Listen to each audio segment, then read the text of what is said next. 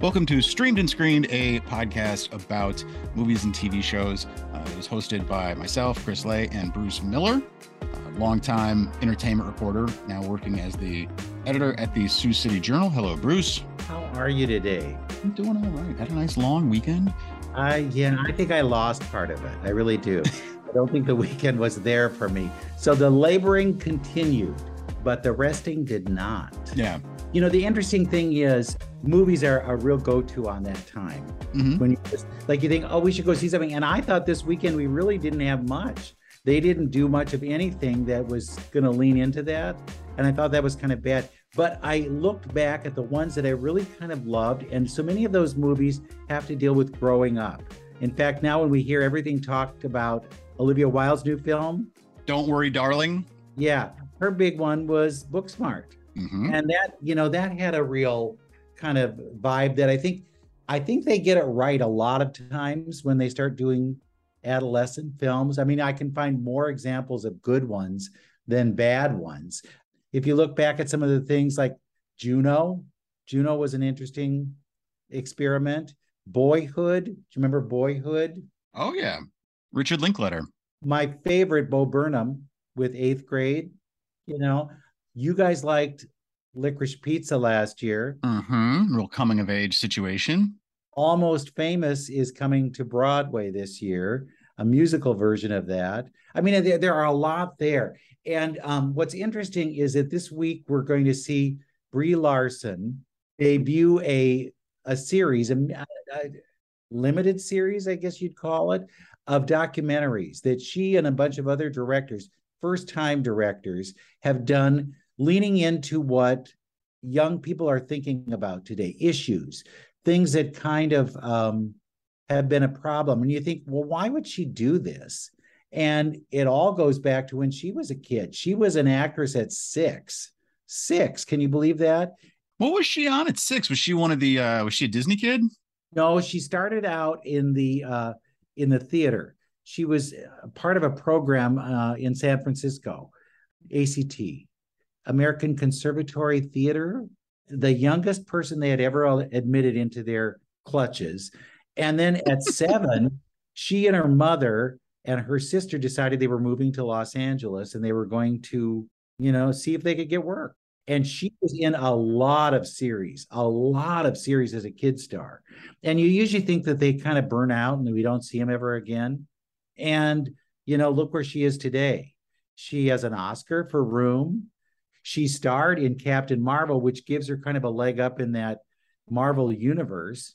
So she's got a lot going for her. And this was one of those things where she said, I always was embarrassed by things in my life, in my childhood. And I didn't know how to deal with them. I had fears about growing up, and I thought that people would think less of me. And so she decided that she would look at other people who had the same kind of experience where they felt lesser than. Yeah. And she decided that she would do a series with this. She talked to the people at Culture House, and they've done a number of similar projects. They did a thing about black hair with Tracy Ellis Ross. And then they thought this would be a great idea. So they're little half-hour documentaries. And I use the term loosely because they do have recreations in there. And they do have kind of a large group setting where she interviews the people who are in the documentaries. They all sit together at one point and talk about the situations that they've been through. And some of them are very, very moving. I mean, like, wow, I don't know that I would share these things on screen, but they do. And they do say that it helps. It helps others. If they had this, then maybe they would have not felt as embarrassed about their situation. For example, one of the heroes, Gavin, his father died. His mother was no longer in the picture. And he had to figure out, how am I going to survive? You called him a hero. What is that a reference to? That's the term that they use, because these are people who have overcome the situations that they were in. And they think that they're a hero for doing that. So Gavin didn't even know how he was going to get to school the first week after his father died. And a teacher gave him a ride. And then it became somebody allowed him to use their car for a semester. And it just continued like that until he realized that there was no way he was going to be able to survive alone. He just couldn't. He said, I would have had to drop out of school, start all over by myself. And where would I go from there? Would I ever even finish high school? And so he believes that it takes a village, to use a familiar phrase, to raise you in these kinds of situations and to help you out. He graduated at the top of his class. His goal in life was always to go to New York. He wanted to live in New York. He went to school there, got a nursing degree, and was one of the frontline workers when COVID hit. I mean, it's a remarkable story of what he was able to do. And there are others like that. I mean, and they aren't all as serious as that, but they are ones that you think, I wonder what would happen with this. Now, Bree says this could go to other countries too. The concept of looking at young people and how their lives kind of spill out, what this would mean for them. And we got a chance to talk to her. We got a chance to talk to some of the, I called them earlier, heroes, but subjects of these documentaries. And they have an odd mix of directors, honestly. Ones that have actors who have wanted to direct, people who have maybe made small independent films but never got a larger showcase. So it really is a kind of a helping project that helps a lot of people on a number of levels. And this is called Growing Up, and it airs on Disney Plus. They'll have a handful of ones to begin that, and then it spills out from there. Well, fantastic. Well, you have Brie Larson. She talks about her kind of way in, but also Yara Shahidi, who stars on Grownish. She's in there talking with the subject that they really bonded. They found that they were closer than ever after doing this project together, and they never knew each other. Yeah. When does it start airing on? Well, Disney Plus is having a huge kind of, I would say, launch week for a lot of the things they're doing. They're going to start on the 8th of September, and then it's going to launch out for a week. And you'll see a lot of new shows. You'll see a lot of movies. Pinocchio is coming, a live action Pinocchio with Tom Hanks as Geppetto. Joseph Gordon-Levitt is Jiminy Cricket. So it's a lot of, they're throwing a lot of things at the wall to see what sticks. I think that's what you could best say defines this, because it isn't all kid shows and they're not all family-friendly movies. Well, excellent. So we will throw to the interview with Brie Larson and Yara Shahidi, who directs one of the episodes. And then we also have Gavin, the one that I told you about, who had this kind of really tough life, really tough kind of, I don't know what I would do. Honestly, if I didn't have my parents when I was a kid, would I have gone to somebody else and said, hey, I need your help? I don't know that I would. And that's kind of interesting to see where he went and what he did. Well, yeah. So, listen in to the interviews, and we'll be back next week with some more interesting stuff. Brie, what were you like growing up? Uncomfortable with myself. When you looked at all these stories that you heard, did you find something in each one that you could relate to? More than one thing, yes. That's the beauty of this, is in the sharing, you realize that even though it's all so specific, it is somehow incredibly universal at the end of the day. What was it like, though, having somebody with a really huge profile, talking to you about your lives? What was that like? Absolutely no disrespect to Brie, but when she was in that space, she didn't feel like a Captain Marvel. She didn't feel Thank goodness on television that I saw growing up. I felt like I was in the room with somebody who really wanted to listen. I mean, not somebody who was coming in, wielding this opportunity for me to be represented, but somebody who was creating a space and ultimately a platform for all of us to be heard, but who shared a lot about herself. So when you ask what she was like growing up, even though, I don't think we see it in the show, during our roundtable conversations, we learned a lot about Brie. And so I think that empowered us with the connection necessary to share ourselves and our stories. Was that the same for you too? I mean, it was surreal for me to be grouped in with all of these incredibly accomplished people, not just Brie, but all of the heroes have done so many incredible things with their lives, and just being associated with them is the highest honor. Absolutely. And just to echo Sage and Alex, yeah, I mean, being able to meet these incredible people was honestly the most honoring experiences I've ever had. And so, and meeting Bree was just a very, I just felt like she created a space where I really felt like I could be, authentic and tell an authentic story and, really create a safe space. And so for me, that was incredibly impactful. Bree, when you've been, so used to being interviewed, how is it to then be the interviewer? Well, I feel like I know what's a good question and what's not, and what feels invasive and what does not.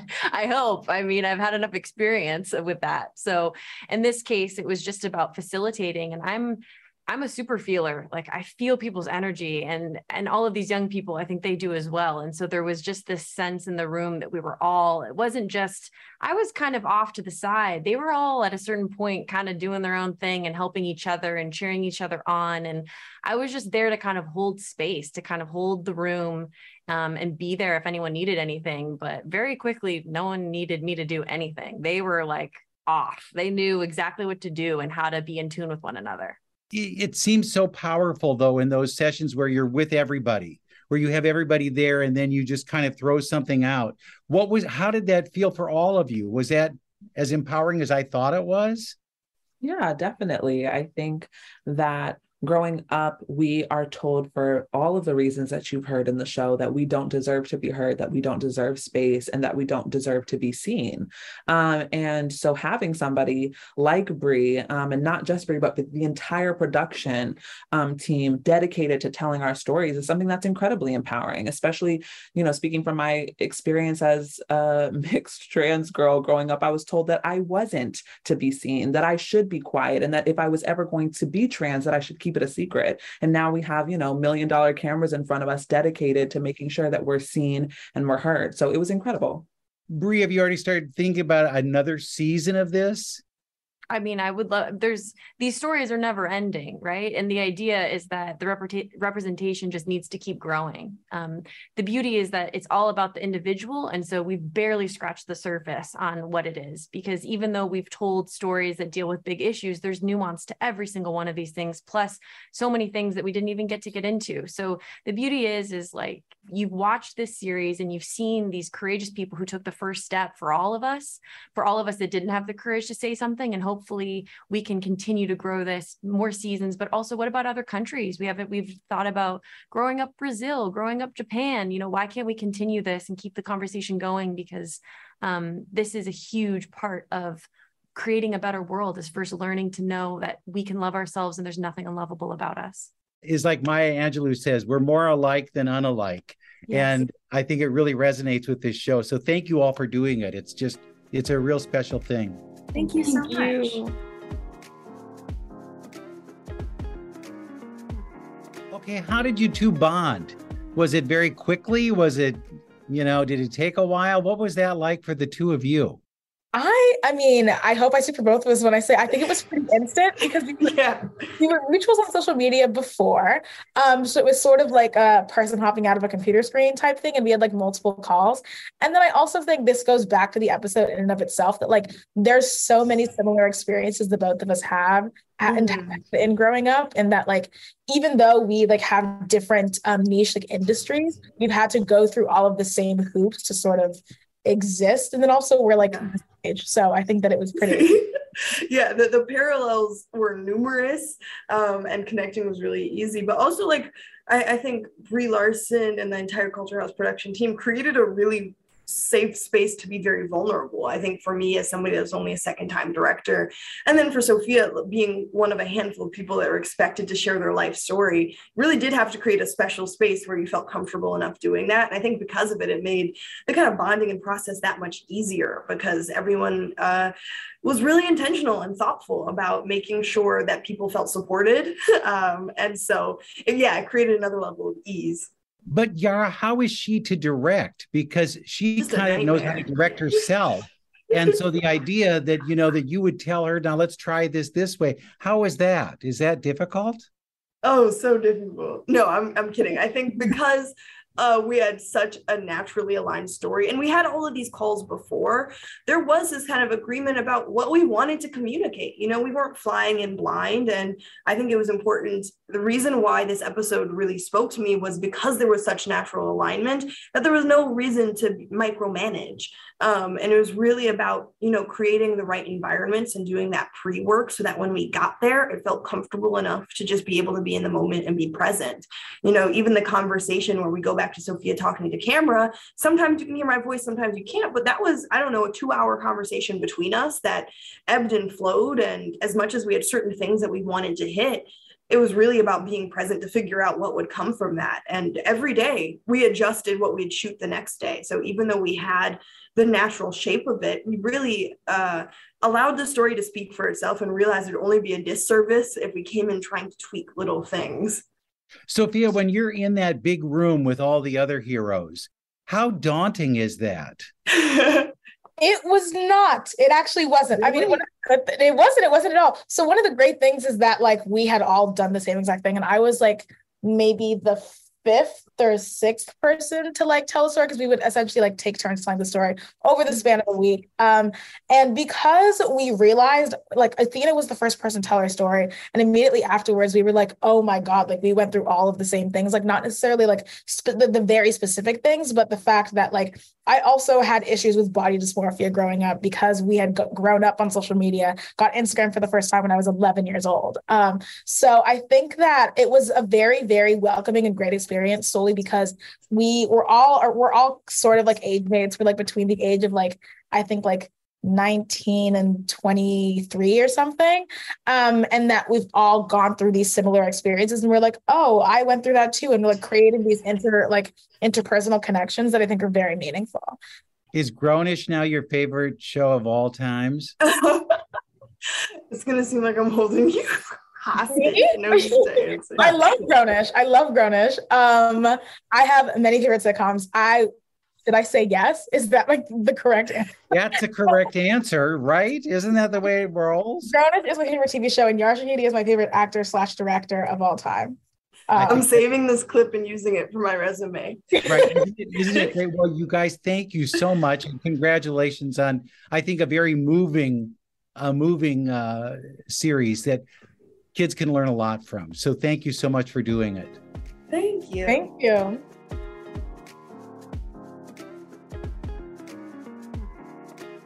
Gavin, where in Nebraska are you from?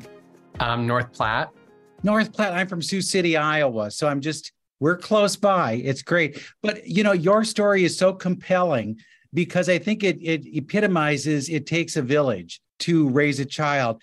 Is that the kind of message you want to put across or you'd like people to get? Absolutely. I think from the beginning when we started, I was very vocal about the fact that this wasn't a story about how great I am and how I overcame so much by myself. It was really about for young people to know that it's going to take other people to help get you where you want to go, and you cannot do it alone. And also for adults watching, that you can be that someone for that young person, that young people in your community need your guidance and are not going to make it on their own. So I definitely want people to get that message. At that age, were you worried? Did you think, I'm going to get lost? Something's going to happen to me. It's going to all go downhill. Or were you confident that somebody would be there for you? I think there were many times throughout my life where I thought I would not make it. Whatever that might look like, I wasn't sure. But there were moments where I was like, I have no options. There's nothing I can do. I could think of several examples about like even getting to school. I didn't have a car and I didn't live near a bus stop. It wasn't like a city. I wasn't going to be able to get to school. And I had a teacher offer to drive me to school for that week. And then I had a family friend loan me their car to drive for a whole semester. So without that, I genuinely was thinking I'm going to have to drop out of high school because I was like, I can't, or I'm going to have to transfer. I don't know. But yeah, without them, I wouldn't have been able to do it. Nicole, when you're looking at choosing the people to be in this, how did you find them? How did you find the heroes? And what were you seeking? Were you trying to get a mix of different kinds of obstacles that kids face? Yeah, absolutely. I think that was where we started. We knew we were going to have a 10 episode season. And so we identified 10 kind of main themes and topics that we felt were what growing up kind of entailed and lots of people had experienced. And then we started looking for people that had wanted to talk or had previously talked about those things. And so we ended up talking to hundreds of young people, and we partnered with directors that were also interested in talking about that topic or that theme. And so whether it be financial insecurity or disability or body image. So Ashley directed the episode on disability and Smriti on body image, and Kishori and I directed an episode on mental health and depression in particular. And so we knew that we were going to do that. And so then we brought the directors in and we narrowed down the casting that we'd done. And so each director got to pick from a pool of about 3 to 5 people. And so then each director ended up picking the story that they wanted to tell. For the directors, how is that working with these people that have lived this life, and you're trying to get it into a half hour, and you're trying to make sure that everything that should resonate does? I think it was a lot of prep, a lot of great prep with the producers of really hearing out someone's life story and then taking those nuggets and figuring out what can we build into 30 minutes that's going to be compelling. You know, and I think with our episode, we were really focusing on like using your voice and finding your value as a disabled person, and finding community, which is the most healing thing. And now, you know, Emily and I are good friends. We talk all the time, and it's, you know, that's part of building that self-confidence and that feeling of belonging. Wow. It's a very powerful series. It's fun to see how these kids they're so well spoken. I can't believe that. And Gavin, I wish you all the best. I hope the world is yours. Thank you. I appreciate that. Thank you so much. I'm curious for the heroes. How do you know that you can trust the directors, that they're going to tell your story in the way you want it to be told? Spicy. Coming in hot. I think for me, it was because Ekwa was always so transparent with me. She, from the moment that I was on set, even before set, throughout the planning and stuff, Ekwa was always in communication with me. She ran everything through with me, asked me, are you okay with this? Do you want it to be told like this? Do you like this? How do you want your voice to be heard? And I appreciated that so much because she made a big point that this is my story, this is my voice. And she was clear that she wanted me to tell it how I wanted to tell it. So I knew from the jump that I could trust Ekwa. Amiri, what about you? Yeah, when I found out about my director, I went to Google and I was so impressed by the work that Elegance had done. And when I finally met Elegance, I just knew that the story was going to come out with some type of beauty in the vision that we worked towards together that felt authentic to the story and authentic to me at the same time. And I think just being able to work with Elegance and see how his mind works, and how creative he is and how he just brings parts of my past to life, being able to have his creativity and also feel like I can trust him just made the process so smooth and made it so much better than I even could have imagined when I first found out that I was going to be working on this project. What is it like doing those recreations, you know, where you're reliving your lives? Is that difficult? It's really interesting because I feel like rarely do we get the opportunity to go back and revisit something that's happened in our past, but we had amazing set designers. Everything that was from the past looks so exact. And I think that was something that really helped the realism of it, but it was really cool being able to step back into the past and experience it again. Yeah, I would have to agree with Amiri. It was definitely interesting because it was sort of like a mini time machine.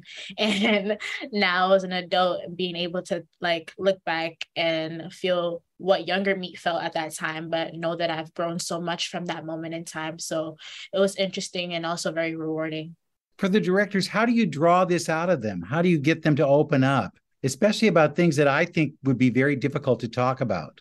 For me, it's always a matter of like, you know, I view everybody I work with on a film as a director of what they do. So the person who's on camera is the director of their story. And it's my job to facilitate, you know, the process of recollection to get that performance that is relatable, you know, that other people can see themselves in. So, you know, another thing I do I'm vulnerable with my story. Like a lot of what Amiri's gone through, there's the jitters of one's first date as a queer man, the idea of coming out to one's parents, you know, and then as a Black man, just dealing with, you know, racism in this society and realizing that you will deal with it for the rest of your life and that you have to do something about it, but you don't know what. All of that is something that I've gone through in my youth. So, you know, I believe that the folks who are on camera aren't the only ones reliving their story to a certain extent. And like, you know, these two brilliant young people just said, it's really empowering to go back to moments where you didn't know that you would make it through, and to have the kind of setting of the film, right, of the show, to be able to have this like kind of controlled therapy where not only do you make it through it, but you get to teach others how to make it through it as well. Ekwa, Rudy, is it the same for you? Yeah, I mean, I think a big part of this was the atmosphere that was created for this show to be made, from, you know, all the way across the board, producers, directors, camera, everybody there. You could tell was there for the right reason, and the reason was to amplify these stories and honor the stories of our heroes. You know, and I think another part of connecting always with every project is, as Elegance was saying, being open and honest and vulnerable yourself. You know, not going there and expecting somebody else to pour their heart out or say all these things just because you have a camera pointed at them. Like, this is a give and take. You know, we have to be willing to share our experiences and understand. And I think this is also a unique project because all the directors seem to have a really close idea of what the heroes and their stories have gone. You know, because I see David, who's the hero in my story, as in a lot of ways a younger version of me, and you see this across the board. Everyone has similar experiences, so it's not like we're going there and saying, "Look, I'm coming from the planet Mars. Tell me what it's like growing up on Pluto." It's like, no, we grow up and we face very similar things, and I'm here to amplify and honor your story. Yeah, I absolutely agree, and I think that absolutely the support of the entire cast and crew made a really big difference in being able to set the stage. And I felt like as a director, it was my job. I mean, they already had things in place, but being able to really sort of like, I think, you know, for this point, or for, you know, this particular question, or for this particular scene or reenactment, it's great to dim the lights, or, you know, whatever it is that, you know, we thought would be useful, or to like really celebrate. You know, there was obviously moments of big celebration too. And, you know, I think for anyone who's done any kind of therapy or counseling, you have those moments where they're like, what would you tell your younger self? And I think it's such a unique situation that we're in this show, because our heroes do get to sort of tell their younger selves, or sort of, you know, reenact their younger self and sort of how they would have done it differently with knowing the things that they know now. And that's a beautiful thing to be able to witness and support. Thank you all so much. I appreciate it.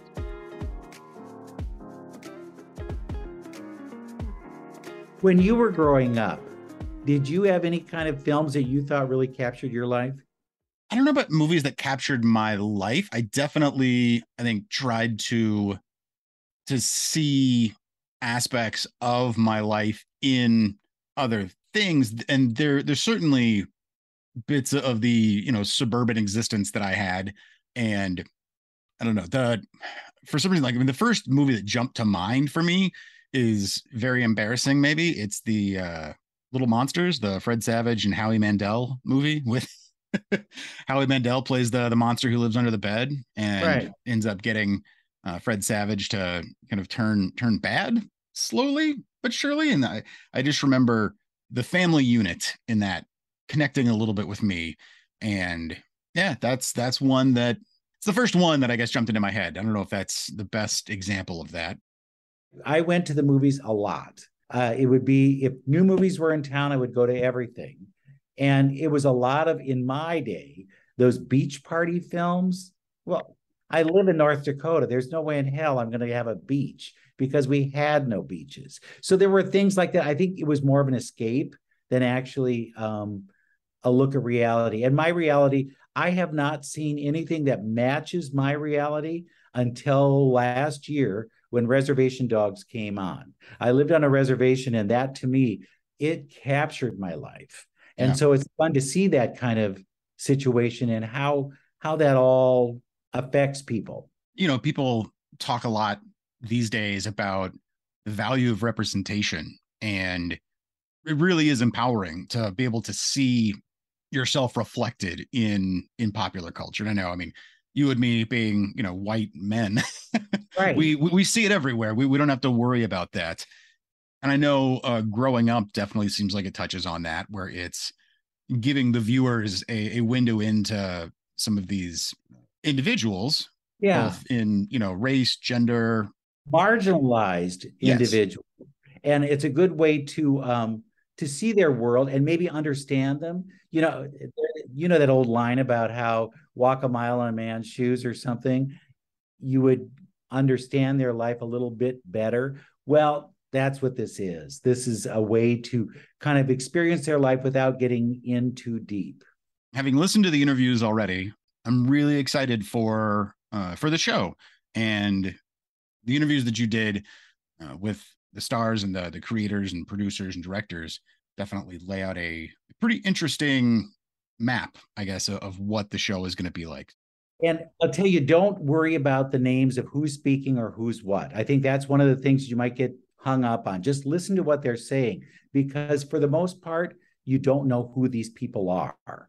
And it's just a chance for you to hear them speak in their own voice about what this is all about. I mean, even the directors are fascinating in terms of what this did for them. And who knew that they were even going to get this gig, you know? Yep. Maybe we could be directors someday. Your lips to God's ears. There we are. Yeah, exciting. And then we'll have links in the show notes to all the places you can find the stuff. We'll have links to that and any other things that we mentioned. And yeah, so yeah. Take it away, Bruce. I get it. Well, it's Jared's line, and Jared's not with us on a regular basis, but see something good or stream something good at the movie, right? Yep. I'm not sure if I have the right order. See something good, stream something good. Yep. And see, there's a reason for Jared to be with us. Screen something good, or screen something good. No, it's you don't know it either. It's stream something good or screen something good. Yeah. We need Jared for that. We do. We'll have to have him helicopter in for this. When he gets off that political kick. Absolutely. Thank you, Bruce. And thanks to everyone who you talked with. And we'll be back next week with more stuff. So fantastic.